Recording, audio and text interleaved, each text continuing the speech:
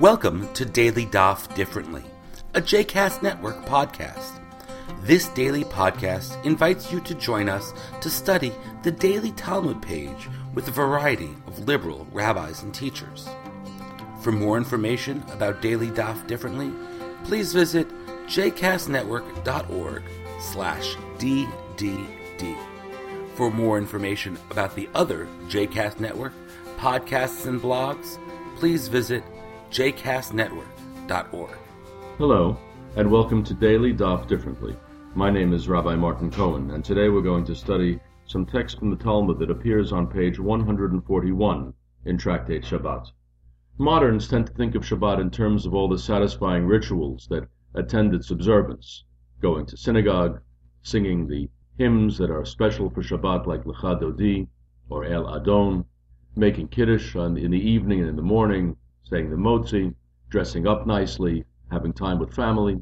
But the rabbis in antiquity were equally focused on the concept of melachot, of specific deeds that are forbidden because the Sabbath was ordained not merely to be a delightful period of extended family time, but also a day of rest, solemn rest, real rest. And a great deal of Tractate Shabbat is devoted to defining what exactly that means, and how specifically these milachot, these special Shabbat tasks, affect daily life, the way people actually live it. Everybody sort of knows about all the big prohibitions that contravene the concept of Shabbat rest, going shopping, making a campfire, cooking, things like that. But the rabbis took it even to the most extreme level, and sometimes discussed actions that were so picayune, so almost laughably unimportant, and discussed them seriously in terms of the degree to which they could contravene our concept of Shabbat rest, that moderns tend to skip past these passages as excessive. But they're interesting in their own right, and I'd like to share one with you. This one begins, as I said, on page 141. Amar Abaye v'itema Rav Yehuda, teach al gabe raglo, mekancho bekarka ve'em mekancho bekotel. Abaye, some said that it was Rav Yehuda. In any event, one of them said that if you're walking along in the street and you notice that you have mud all over your shoes, you can scrape it off on the ground, but you may not scrape it off onto a wall. Seems like the most banal, ordinary of life's happenstances. You're walking along and you notice you've stepped in a bit of mud. You don't want to walk around with mud on your shoes. You would like to scrape it off. And Abaye, or perhaps Rav Yehuda, says that there's a way to do that, and that is by scraping it off onto the ground, but not onto a wall. The whole thing seems ridiculous, and so Rava said, "My tama b'kotel lo." What? Why shouldn't you do it onto a wall? And the answer the Gemara gives is mishum de mechazeh kivoneh. It's because you might look like you're a builder, like you're building something.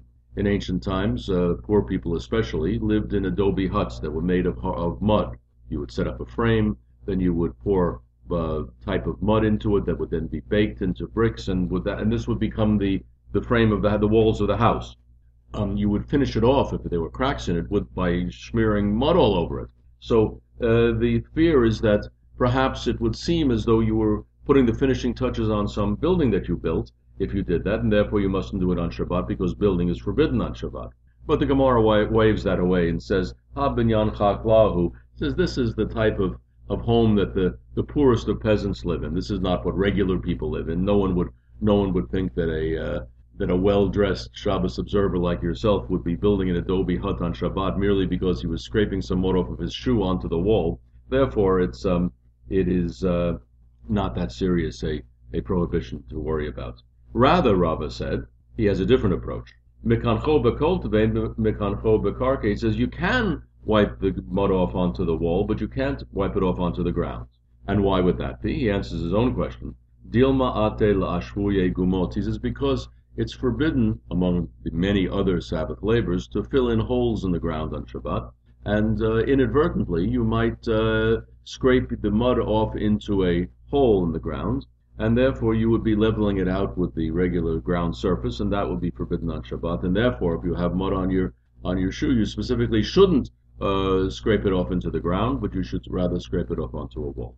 The Gemara won't let it go. It keeps talking. Itamar. Regarding this bizarre discussion, Mar bered Ravina Amar Achad Ze v'Achad Ze Asur.